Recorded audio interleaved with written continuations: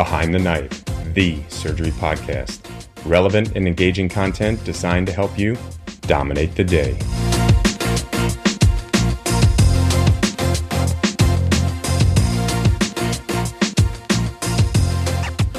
This is Patrick Georgioff coming at you from sunny Las Vegas, home of the Maddox Trauma, Critical Care, and Acute Care Surgery Conference.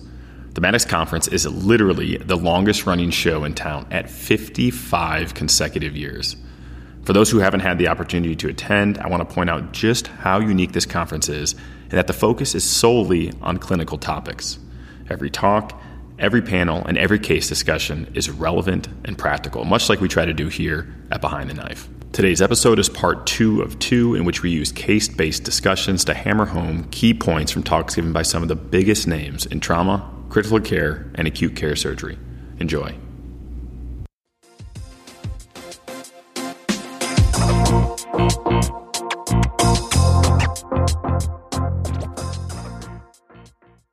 All right, let's get started with Dr. Hassan Alam. He is the chair of the Department of Surgery and Surgeon-in-Chief at Northwestern Memorial Hospital in Chicago, Illinois.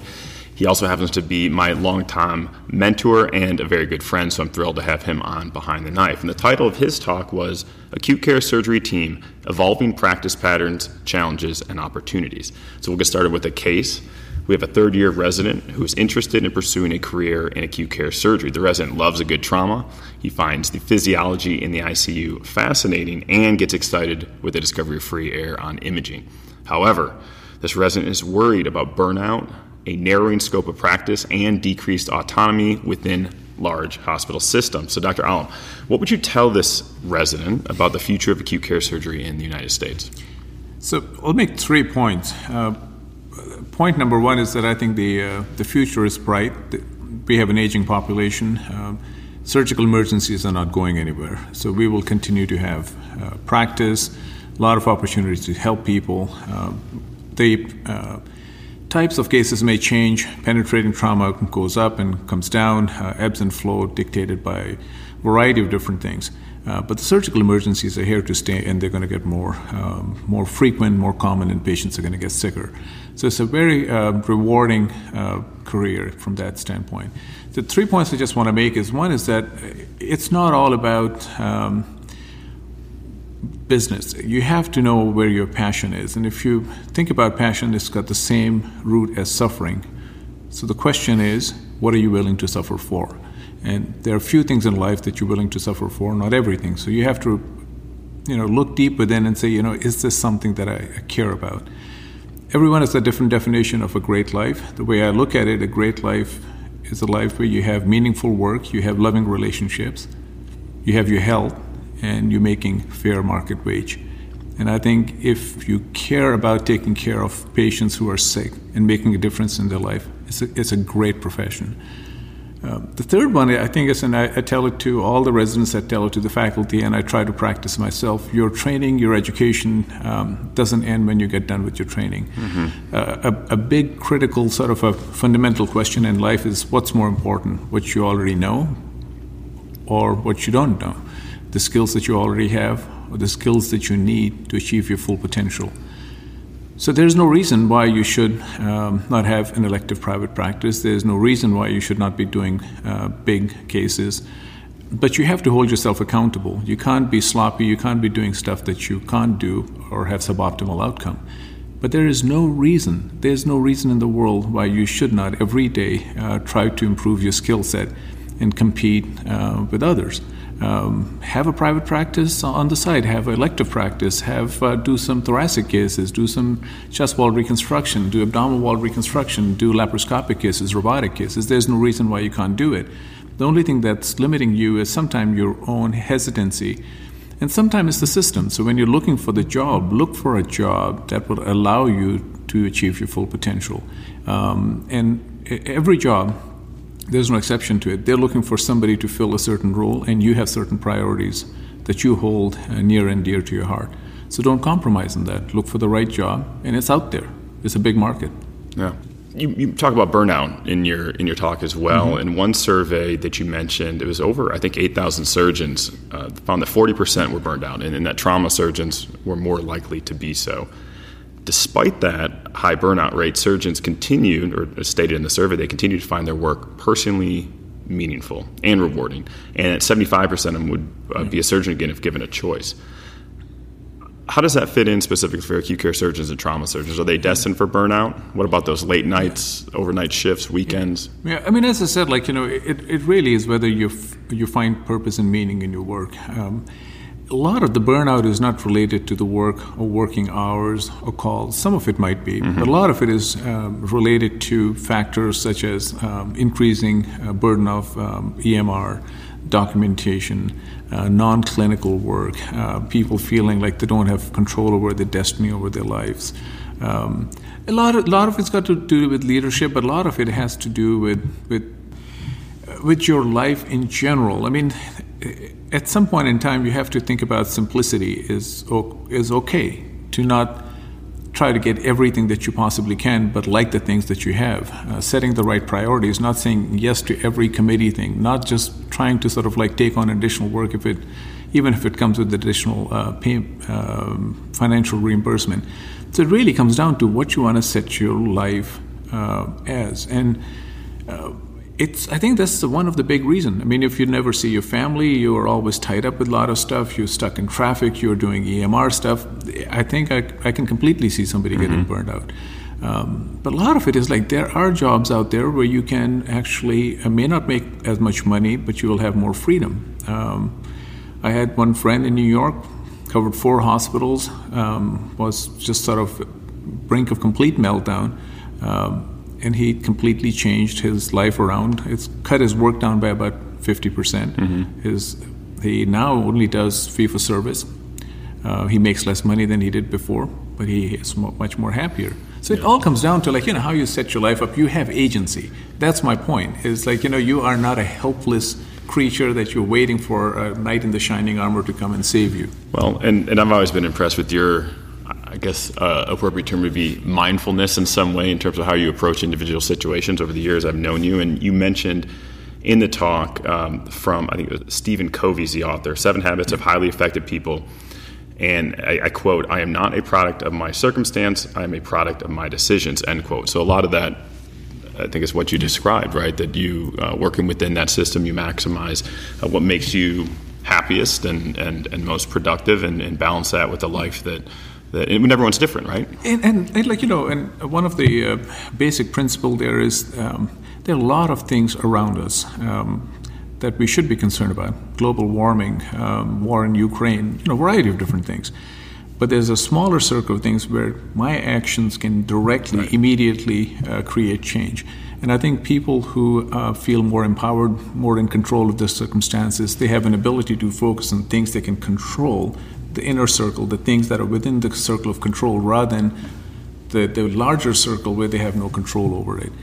Because you can fret about it, there's not much you can do about it, and it adds to anxiety, stress, feeling of helplessness, I'm just spinning my wheels. But for each and every one of us, there is a circle of influence that you can control the variables very, very effectively.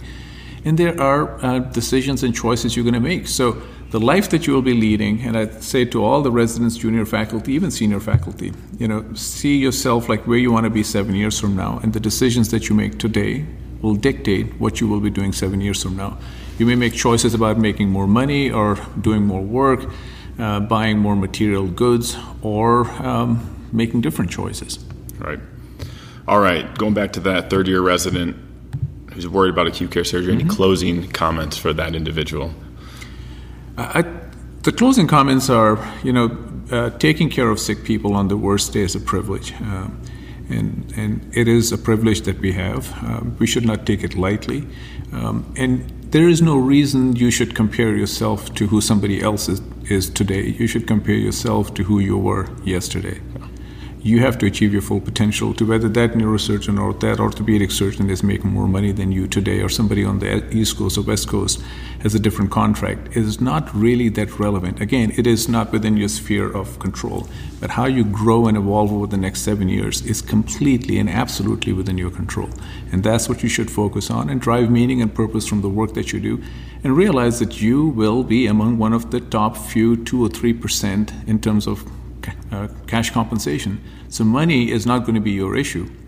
But more money doesn't equal more purpose. And money is not going to fill lack of purpose if you have lack of purpose in your life. Sure. So it's just a matter of setting priorities. So I look at the future as bright. I look at the glass nearly full. And I'm very, very optimistic about the generation that's coming behind us.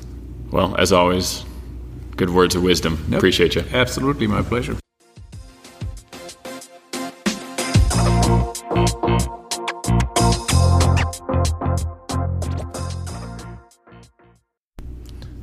All right, next up is a guy named Scott Steele. Hey.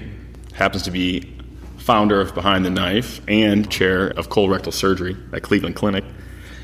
He gave a couple of fantastic talks at this conference. The one I liked the most was The Ostomy Won't Reach. Thanks, brother. So that's what we're going to talk about today. Our case is an obese 64-year-old male is taken to the OR for perforated diverticulitis with widespread fecal contamination. The abdomen is washed out. Sigmoidectomy is performed. The patient's doing well. You actually set to work to create an end colostomy. However, this proves pretty difficult.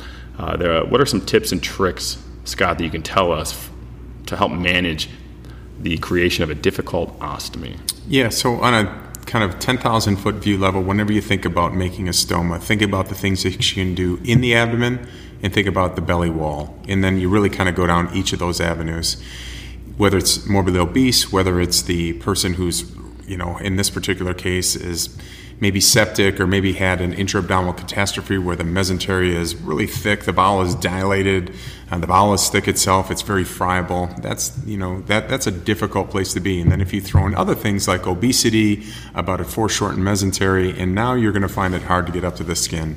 So in general, let's go down each of those two lanes. So first, lesson number one: mark ahead of time, even if in the emergent setting. So you really want to take a look and say, hey, take the time, look at their belly, look at their scars, see what's going on, see if you can find a nice flat spot. We talk about the ostomy triangle, but the reality of the situation is that especially in patients that have difficult stomas or they're morbidly obese, the upper abdomen tends to be thinner and it's an easier ostomy to get up. Right. So with that in mind, by simply marking them or marking them at a few different sites, remember, upwards of 50% of colostomies in general that get done may never get taken down. So you want to make sure it's done right. In terms of the intra-abdominal things you can do, a couple of points. Number one, when you're looking to gain length, you got to mobilize, and mobilize some more. So in this case, for a colostomy, make sure that you're fully taking down the splenic flexure. You want to make sure you take down the lateral attachments, the omental attachments. It's oftentimes those retroperitoneal attachments, the so-called pancreatico-colic ligaments that sometimes will not taken down. The spleen will fall away, but you just can't get length. Just like you're getting length if you want to do a low anterior section and get an anastomosis down there, you're essentially making an anastomosis to the skin. So don't dissect close to the bowel, because when you dissect close to the bowel, we're going to make that part ischemic. It's not going to get any better. And this is hard because in many cases the mesentery is thickened, it's a foreshortened mesentery, and you're a little bit worried about, okay, where do I take that vessel and what do I do? So don't be worried. Go down, take the IMA closer to its base, take the IMV just lateral to the ligament detritus near the first portion of the jejunum. That's the type of length that you're going to need to have. Then the next step is to say to yourself, I want to make sure that I don't give myself too little a bowel. So if you're going to divide the bowel, you want to take out the diseased portion of it, but don't be scared to leave a little extra bowel that may not make it all the way. So it'll help you get that bowel through the wall. In terms of the skin itself, a lot of people are too worried that they're going to make too big of a hole. Man, this is not the time to be thinking about, am I going to have a hernia or not? So you want to make your trephine, your opening, big enough. You can fight the fight of a hernia of another day. But what you don't want to do is make that trephine too small. You're bringing up a bowel that is essentially, thickened, it's foreshortened, and all of a sudden now it's going to cut off the venous return because it's kind of getting kinked or getting squished off at the level of the fascia, and you'll have problems. Right. So let's say you took the time to mark the patient pre-op. You were thoughtful about that. You actually found a nice area in the upper abdomen for this very obese individual. Like you said, upper abdomen better than lower. You mobilized. You're damn sure you mobilized as much as you can. You pie crusted the mesentery even to get some extra length. You divided the IMA and IMV fearlessly, knowing that you still have that good blood supply. You check the blood supply, that's good. You still can't pull it up. There, you mentioned something called a loop end. Can you explain to everyone what that is? Yeah, so when you're thinking about the area that you cut off, whether you use a stapler or whether you use an atraumatic bowel clamp or whatever, that's the end of the bowel. But the way that many people's mesenteric blood vessels sit, that very, very distal end doesn't have the ability to come up. Think about a knuckle versus the end of a finger. So, at the end of the finger, it may not be able to get all the way up, but you can get just where the blood vessel lies. It's the knuckle portion of it that you can get a couple of extra centimeters. So you bring up what's called an end loop or a loop end or a pseudo loop. That's kind of what it is. And essentially by bringing up the knuckle, the end of it, or the stapled off end, the oversewed end, is just underneath the skin, and it's a blind end, and then it functions as an end because that's only a couple of centimeters away from where your actual opening is going to be.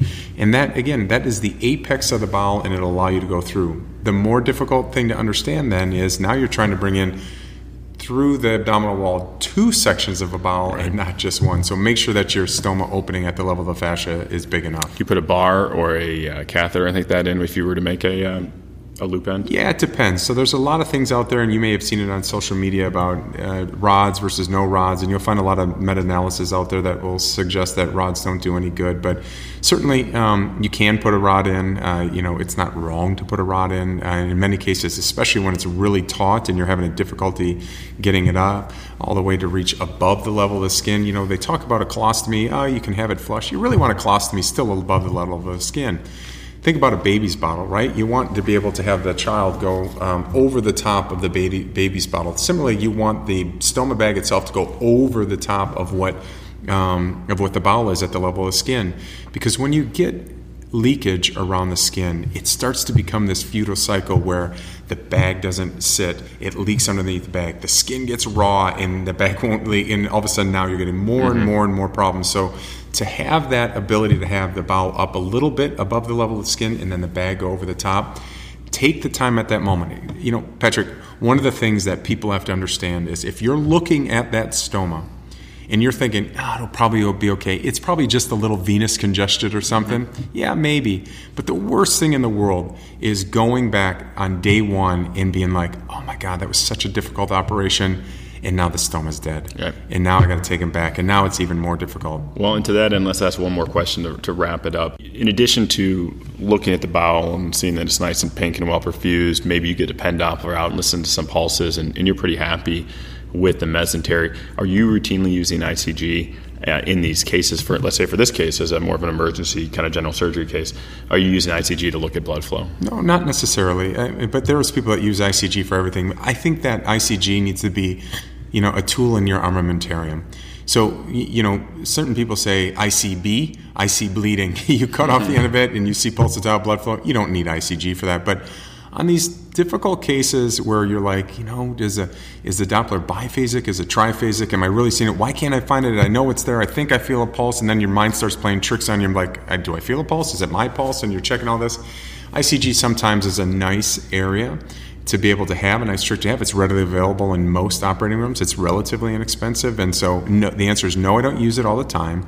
But for some of these kind of gray area cases, it might provide good. The other part about that is, if you have a problem with saying, I can definitively take a certain blood supply, before you divide that, you could potentially put an atraumatic bowel clamp across that one and then give ICG and see if it'll light up. That'll give you another piece and reassurance. Sure. Hey, thanks. Dominate the day.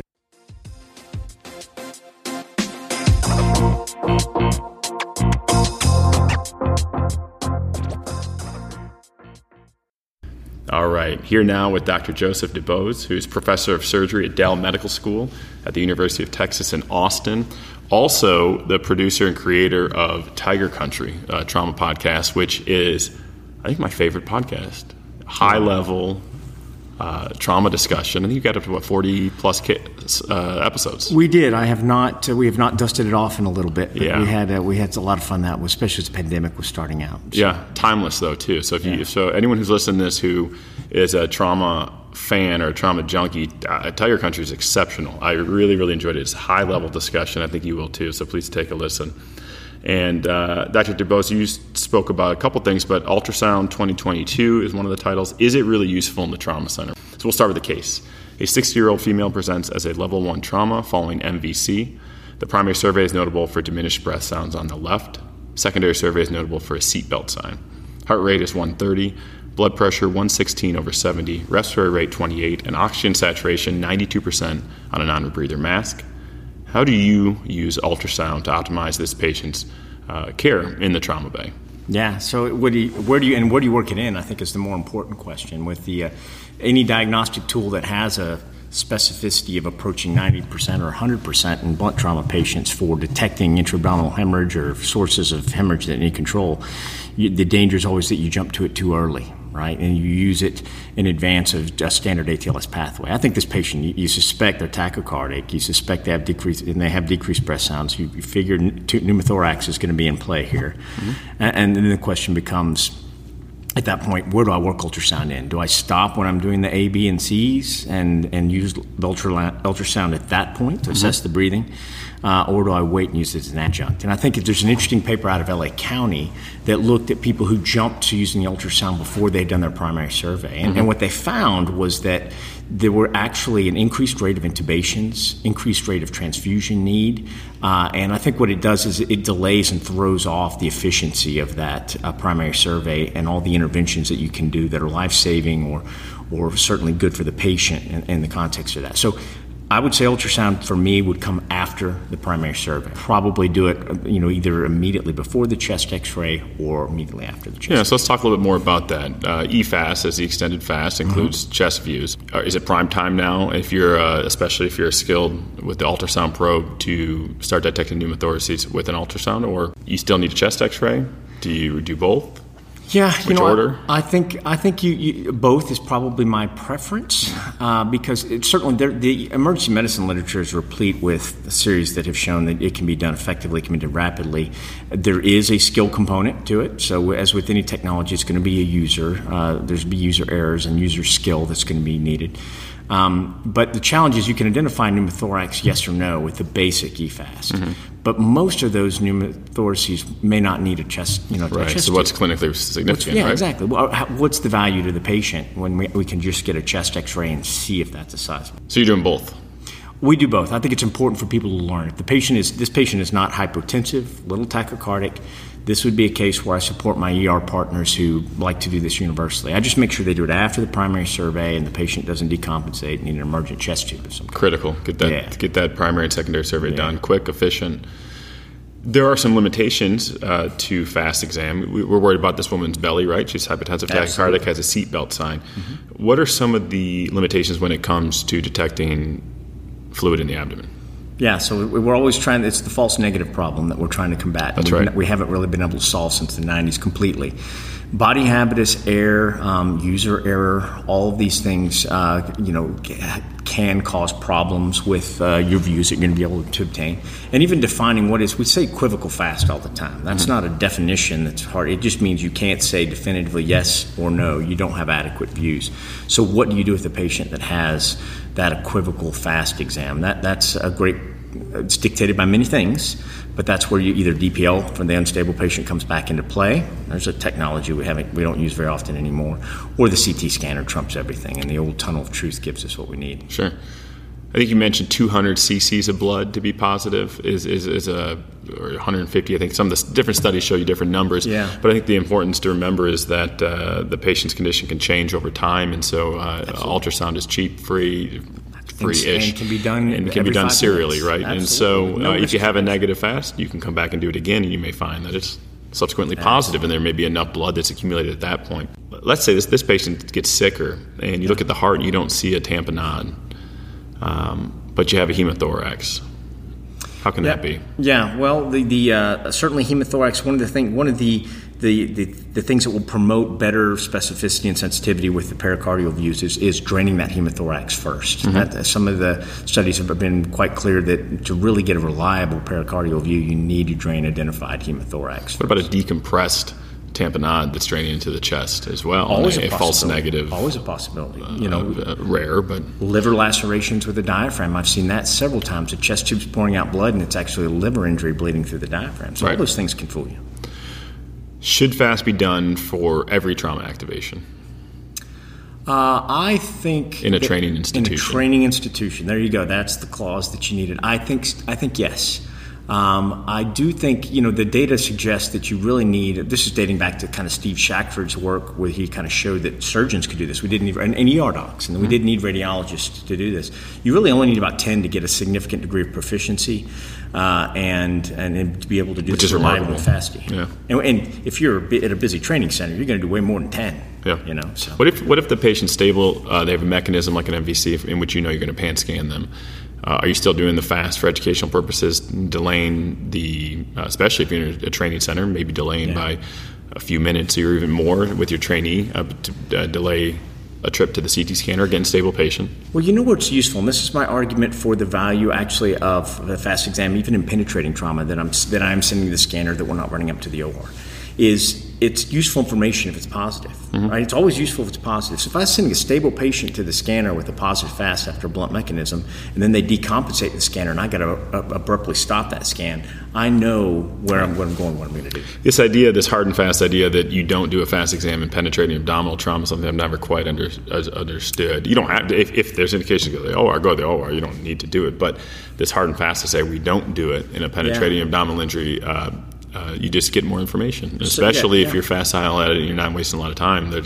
I've never understood that mantra or teaching. I don't either. It is something that a lot of trauma surgeons very vehemently, and there's history to this, right? The initial studies, they found that when they eliminated the penetrating, Grace Ruzicki and that group eliminated the penetrating injuries from the mix, they improved the specificity and sensitivity. Right, sure. Yeah. But that's misappropriated then in terms of that outflow management. So. I still see some significant utility for a variety of reasons, not the least of which identifying which cavity the bleeding is gone, especially for those near junctional where it might be thorax, it might be abdomen. If it's positive, it's very different than if it's negative in my mind. That tells me that I'm thinking about hollow viscous, not a major vascular structure. So I think it's useful. Any closing thoughts on ultrasound? I would say I think the new challenges for ultrasound is not so much the diagnosis of hemorrhage, but vascular access. Yeah. I think in our ERs and in our trauma bays across the country, and this is the vascular half of my brain, I'm dual trained, so this is me talking here. But I think we need to be more liberal with the early placement of arterial access for monitoring and utilizing ultrasound to do that safely and efficiently. Yeah. It just can be distressing to see a perfectly functional, high-quality ultrasound probe that's on with the screen on, and then watching someone cranking through multiple acupuncture in the grunt. And I've done that before. Trust me, I'm not innocent too. But if it's there and you have, you'll end up getting a line in quicker. Yeah. With less complication. And with less complications, absolutely. And that data is quite clear. All right. Well, thanks for joining us. It's been my pleasure. Take care.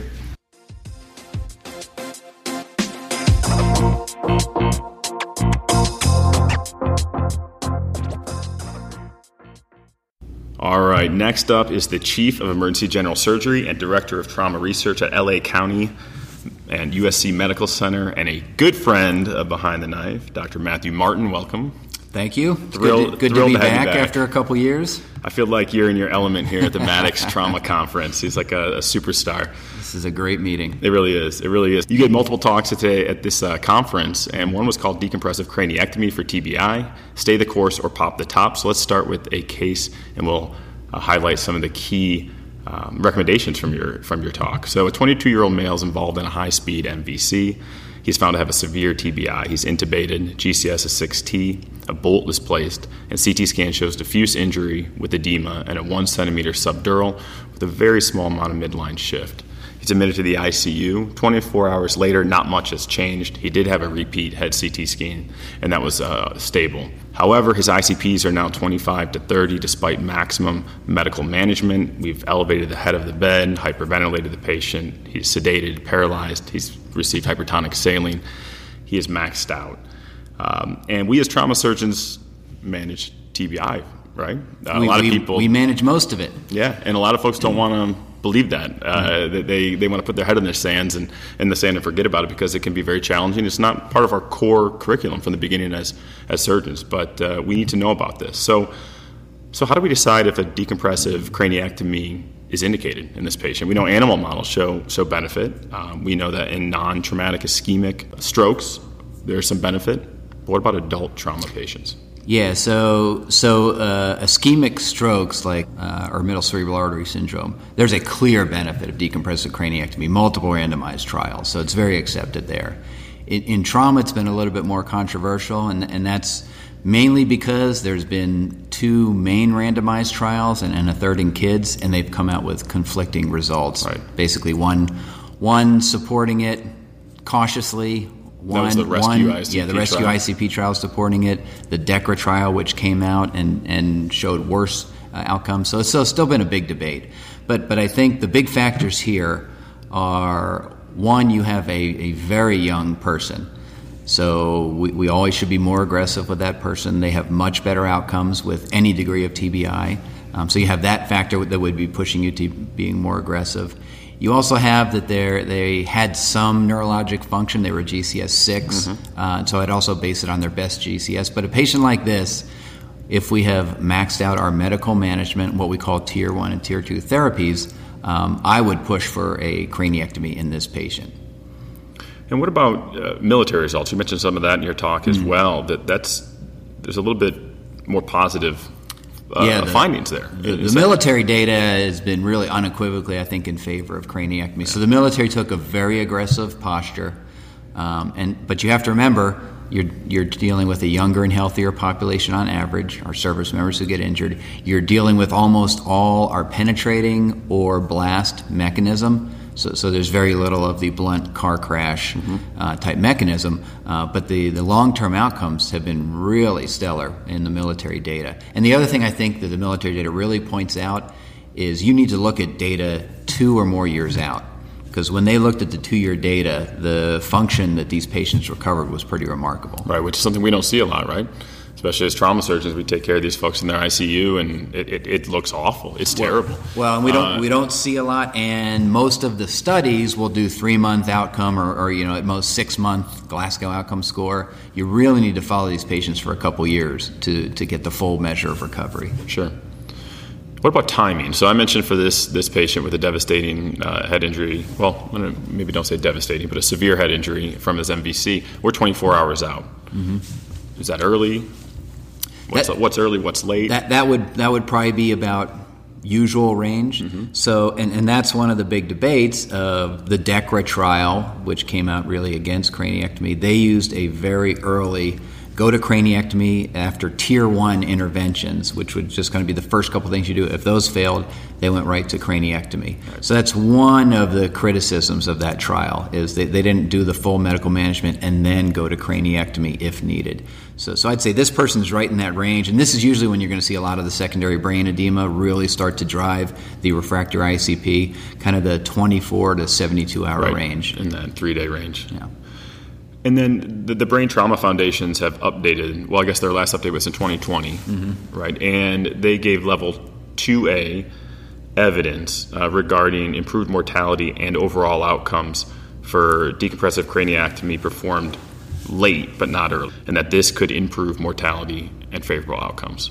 Yeah. Essentially what they did is they took the Rescue ICP approach. Right. So really what they're just saying is Rescue ICP says there's a benefit, and here's the approach Rescue ICP used. So if you're going to do this, you should follow it.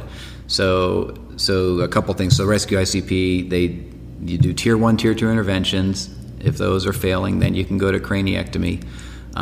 They allowed there are 2 main options for craniectomy: a hemicraniectomy, where you take off half the skull, or a bifrontal, where you take off both frontal bones.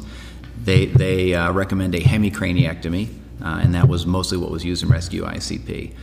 So they're essentially saying follow the Rescue ICP approach. I think the big point is you have to realize when you're doing this for trauma, craniectomy is associated with a much better survival in every study.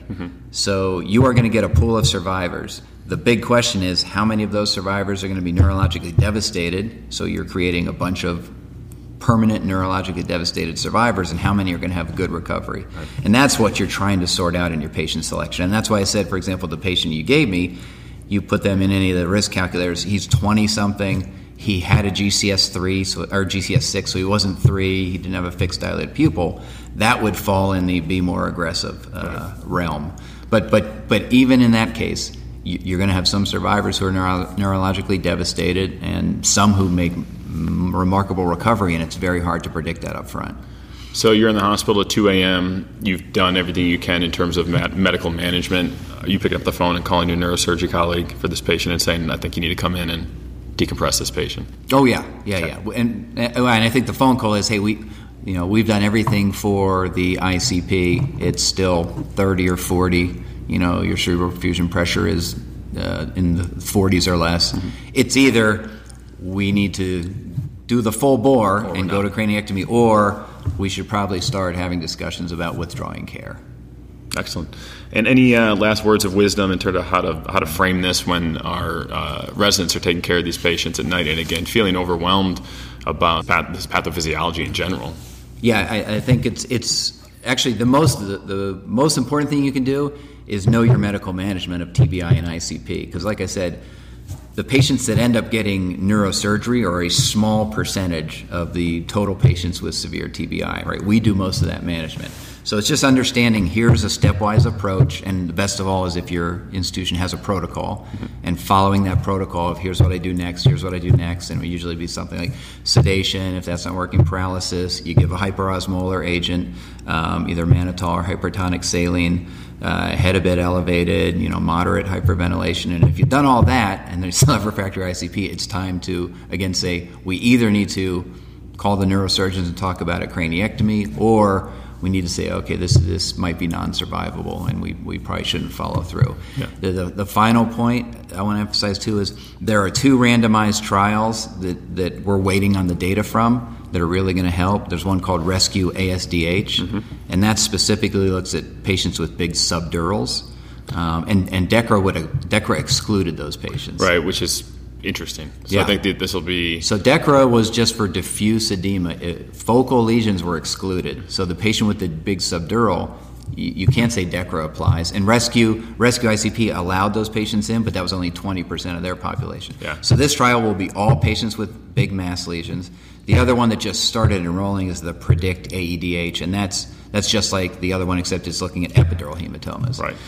Yeah, I recommend if anyone's really interested in this, it's listening, is to read those trials, and you'll start going, there's really not a lot. There's a lot of caveats to those papers in terms of enrollment and I think exclusion. But I think anybody who's been doing this, I've seen some remarkable of 20-year-old who comes in and the initial neurosurgeon said this is probably non-survivable or this is devastating, right. And that patient walks out of the hospital a couple weeks later, after having a craniectomy. Sure. So in the right patient, I think anybody who does this for a while has seen a number of patients like that. It's really just trying to make that patient selection the right way. That's right. And it's not the end of when it comes to having a craniectomy. The decision-making can continue after that, too. There are discussions that can occur after that. It's not a one-way street. Oh, yeah. And especially you do a craniectomy and the patient's ICP is still 40. Right. Then you can pretty much say, okay, this is probably not survivable. Fantastic. Okay, very good. Thanks for being here. All right, great. Thanks for having me.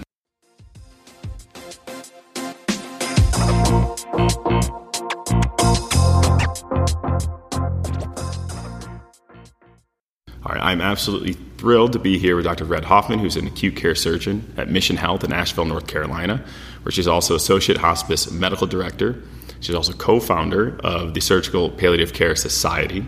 She has her own exceptional podcast, Surgical Palliative Care, which I've listened to every single episode and I think is putting out some extremely important information. And she is a member of Behind the Knife as our palliative care team producer as well. And so she's given multiple presentations here at the Maddox Conference. The one we're going to talk about today and focus on is Death in the Trauma Bay. There's Never Nothing Left to Do, which is a very apt title. Dr. Hoffman, welcome. Thanks so much for having me. I'm so excited to be here. So let's start with the case. Sure thing. A 27-year-old male presents to the trauma bay after high-speed MVC. At the scene, he's hypoxic with a GCS of 3 and he's intubated. No drugs are given. Primary survey is notable for an endotracheal tube, GCS of 3, and unequal pupils. Secondary survey is unremarkable. Heart rate is 120, blood pressure 150/80, respiratory rate 28, oxygen saturation 92%. Chest x-ray, pelvic x-ray, fast exam, labs, all unremarkable. CT scan shows a very severe traumatic brain injury. After scans, the patient becomes increasingly unstable. He is given blood and started on a norepinephrine infusion. His condition deteriorates farther, and he's now intermittently bradycardic, hypotensive, and tachypnic. He's now a norepi, vaso, and epi was just started. And you think arrest is actually imminent. His family has just arrived to the emergency department. So this is a challenging case. So where do we start? So I think, number one, it sounds like he has a devastating brain injury and is on his way to herniation. I think in situations like this, though a trauma surgeon, I can say that as a trauma surgeon, I think loading the boat and having a neurosurgeon available just to give another opinion, especially when death seems imminent, is a great idea. So I'd certainly call the neurosurgeon. And then I would quickly gather the family because it sounds like time is really short. How would you set the stage with the family? How would you, in terms of your conversation with them, but also with the staff in the room, your trauma team, and physically the room itself? Sure. So I'd actually probably have this discussion outside of the trauma bay.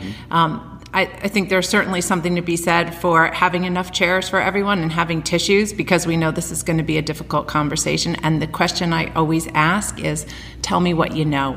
Because sometimes they already know it's bad, and sometimes they're asking, oh, did he just bump his head and is he awake? So it could just help us set the stage. Which is so worrisome in the latter, when you have to bring that news. So how do you ask them first? Sure. What you know, and let's say they know nothing. They're just here because their loved one got in an accident. And so what I talked about at the conference is the next thing we do in palliative care is fire a warning shot. Well, I'm so sorry, I have some really serious news to tell you, or I have some very difficult news to tell you, and then I get right to it. So that your son has what I would consider a devastating brain injury. He is likely going to die within the next minutes to hours. And I just put it out there with very plain language. Like I talked about, you always use the D word, death, dying, died, because I never want people to feel confused about what's going on. Right. And how do you convey futility? Sure. So one, like I had said about loading the boat, I think I would ask my neurosurgeon to be there too, to kind of back me up and say, listen, this is an injury that is not survivable. And while I would talk about the word futility probably with the team, I'm not sure I would use it with them. I just almost say this is a non-survivable injury, or a devastating brain injury. Right. Now, are we ethically obligated to provide treatment that's futile? One way we can care for the family themselves is to relieve them of the decisional burden. Yes. By not asking them to choose futile treatments, which is powerful especially for these type of moments in the trauma bay. Yeah. So Robert McCulley wrote this great book, which maybe we should link to in the show notes, Ethics of Palliative Care, and he does talk about this. Physicians are not ethically required to provide or offer futile treatment. So I don't even put it on the table for the patients or their families at this point. And there's two different ways to look at futility. There's qualitative futility, which is what this is. No matter what we do, this patient is going to die. Sometimes it's a little more tricky with quantitative futility, which is you have, say, metastatic ovarian cancer and you have renal failure. Okay, will I offer you dialysis? Likely not. It's going to be futile because it's not going to change the overall outcome. You're probably going to still die very soon. Qualitative futility, we're not required to do anything for that. Right. And again, I love this idea of decisional burden. Families will feel like if you offer them something that you know is not going to change the outcome, they will have to live with that decision for the rest of their lives. Right. So that's my job, to take it on my soul to say, this is the decision. It's something that I see so often. It extends beyond the trauma bay, certainly into the ICU, especially where it's like a menu of different treatment options being offered when some of those things shouldn't be on the menu. Yes. And as a physician or an intensivist maybe from the ICU, you have the experience and the knowledge to know what to offer these things or not. The family doesn't. And Exactly. No matter how much you explain it, they can't be expected to understand the ramifications of that menu item right, on their loved one. And so I think that's a huge thing, to relieve them of decisional burden by not asking them to choose futile treatments. Now, going back to our patient, do you remove the airway? Do you give morphine? What are you doing here? Because this is tough, right? And you have a concerned bunch of trauma providers with you.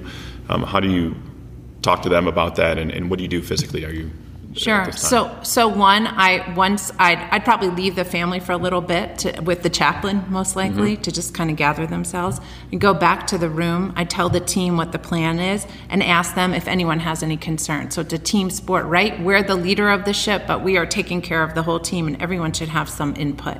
And then I tell them, I think this is going to be the plan. We're going to do a palliative or terminal extubation. I'll talk to the nurse and be very clear about that. We're going to pre-medicate, usually with at least an opioid and a benzo, if not an antipsychotic like Haldol as well, kind of depending if I think they need one, so that the team is aware of what's going to happen. And then I'd bring the family in, and,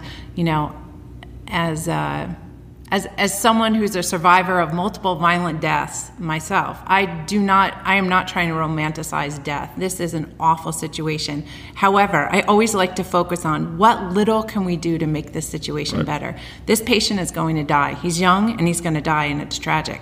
But what can we do for the family to support them so that they can start their grieving process? So for me, I model with my own body what I think or hope or want to invite them to do, which is touching the patient, which is asking about the patient so that I can start hearing stories. And then the other thing I love to do is I always ask who's waiting for them on the other side, because I always say, let them leave with love and let them be met with love. And so we kind of talk about that, and I tell them, we're going to take this airway out, and I am just going to make sure that he stays very comfortable. I think actually touching the patient is a huge thing. Yes. Especially in a setting like that where it's so clinical inside the trauma bay. There's so much going on. There's going to be a lot of other people there, bright lights, etc. You can sometimes set the stage in other rooms in the hospital, in the ICU, or even other settings, and it's very challenging in the trauma bay. So physically touching that patient, I think, shows the family they can touch too, because they're going to be very scared as well. So I think that's huge. And then last, you mentioned too at one point a moment of silence. Yeah. For the patient and for the team too, right? Yeah. So Jonathan Bartels, who's a friend of mine, he was a trauma nurse and now works as a palliative care nurse at UVA, and he started this practice called the pause, which is just 15 to 30 seconds of silence, and it's really meant to honor the patient and their family, to honor the work that the team did, and to just kind of bring closure to the relationship that we just established with this patient, whether it was for 5 minutes or 20 minutes or an hour. We exchanged energy, and we all need some closure. And then we have to move on and go save the next life, because that's what we do. Yeah. Well, thank you very much for being here, and I can't wait for the next episode on Behind the Knife from your team and on your podcast too. So thanks again. Thanks for having me. Have a great day.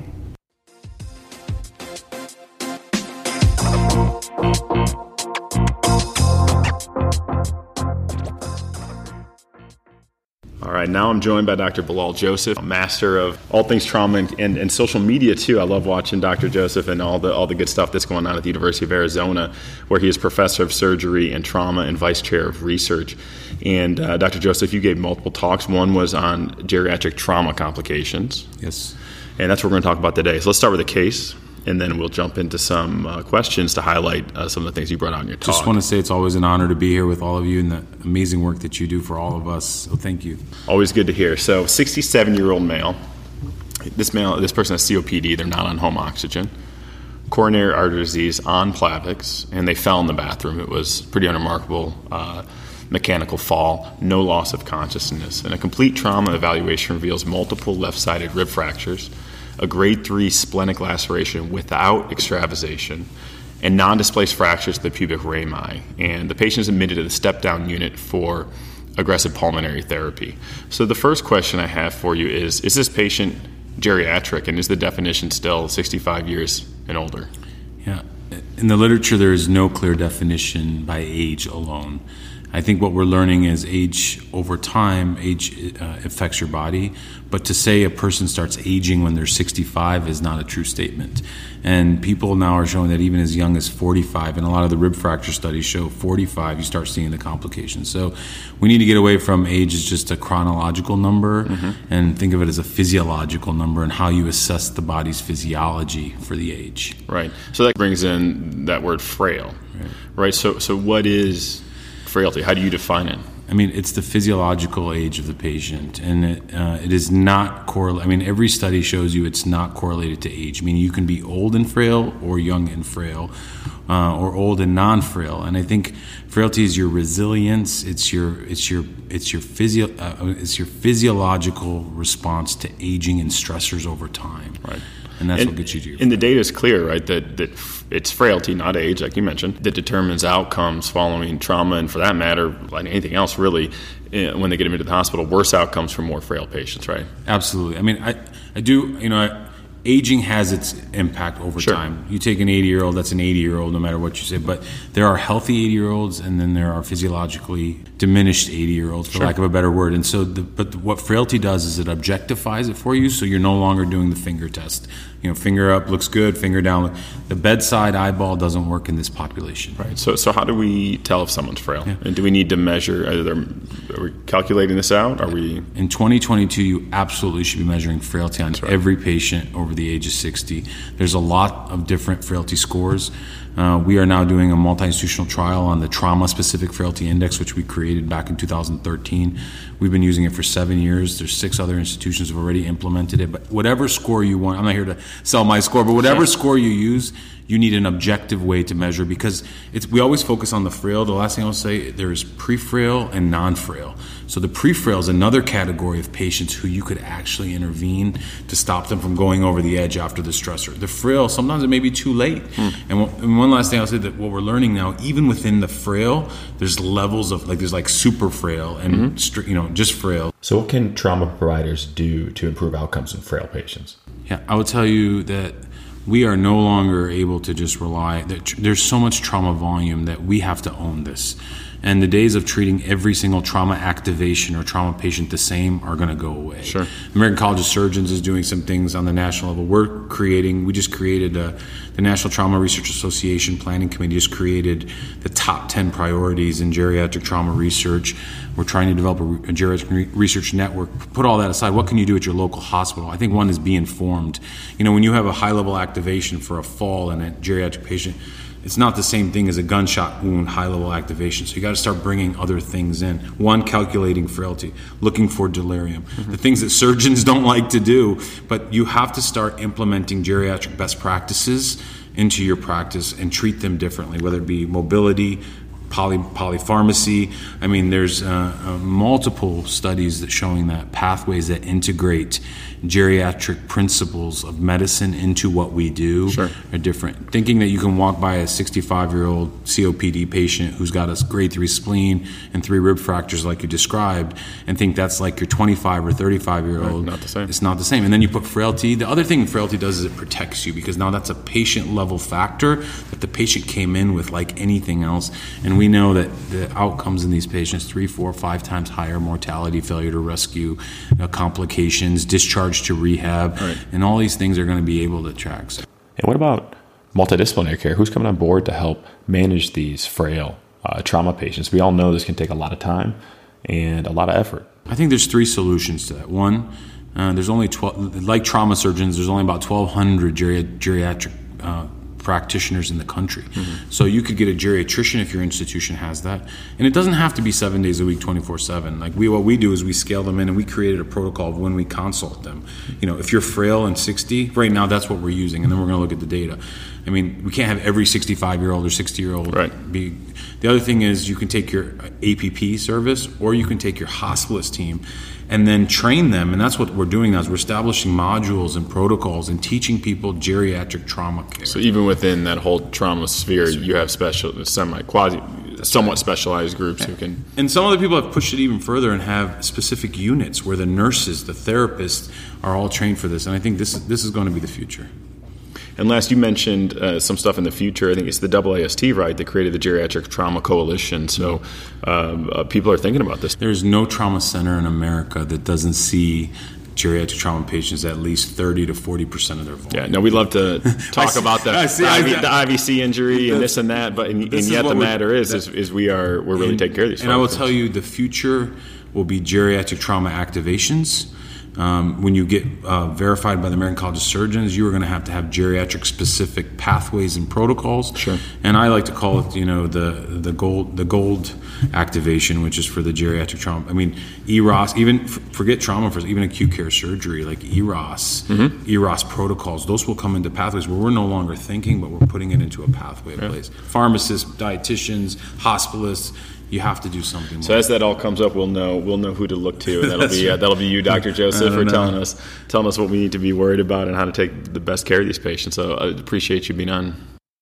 Be sure to check out our website at www.behindtheknife.org for more great content. You can also follow us on Twitter at Behind the Knife and Instagram at Behind the Knife Podcast. If you like what you hear, please take a minute to leave us a review. Content produced by Behind the Knife is intended for health professionals and is for educational purposes only. We do not diagnose, treat, or offer patient-specific advice. Thank you for listening. Until next time, dominate the day.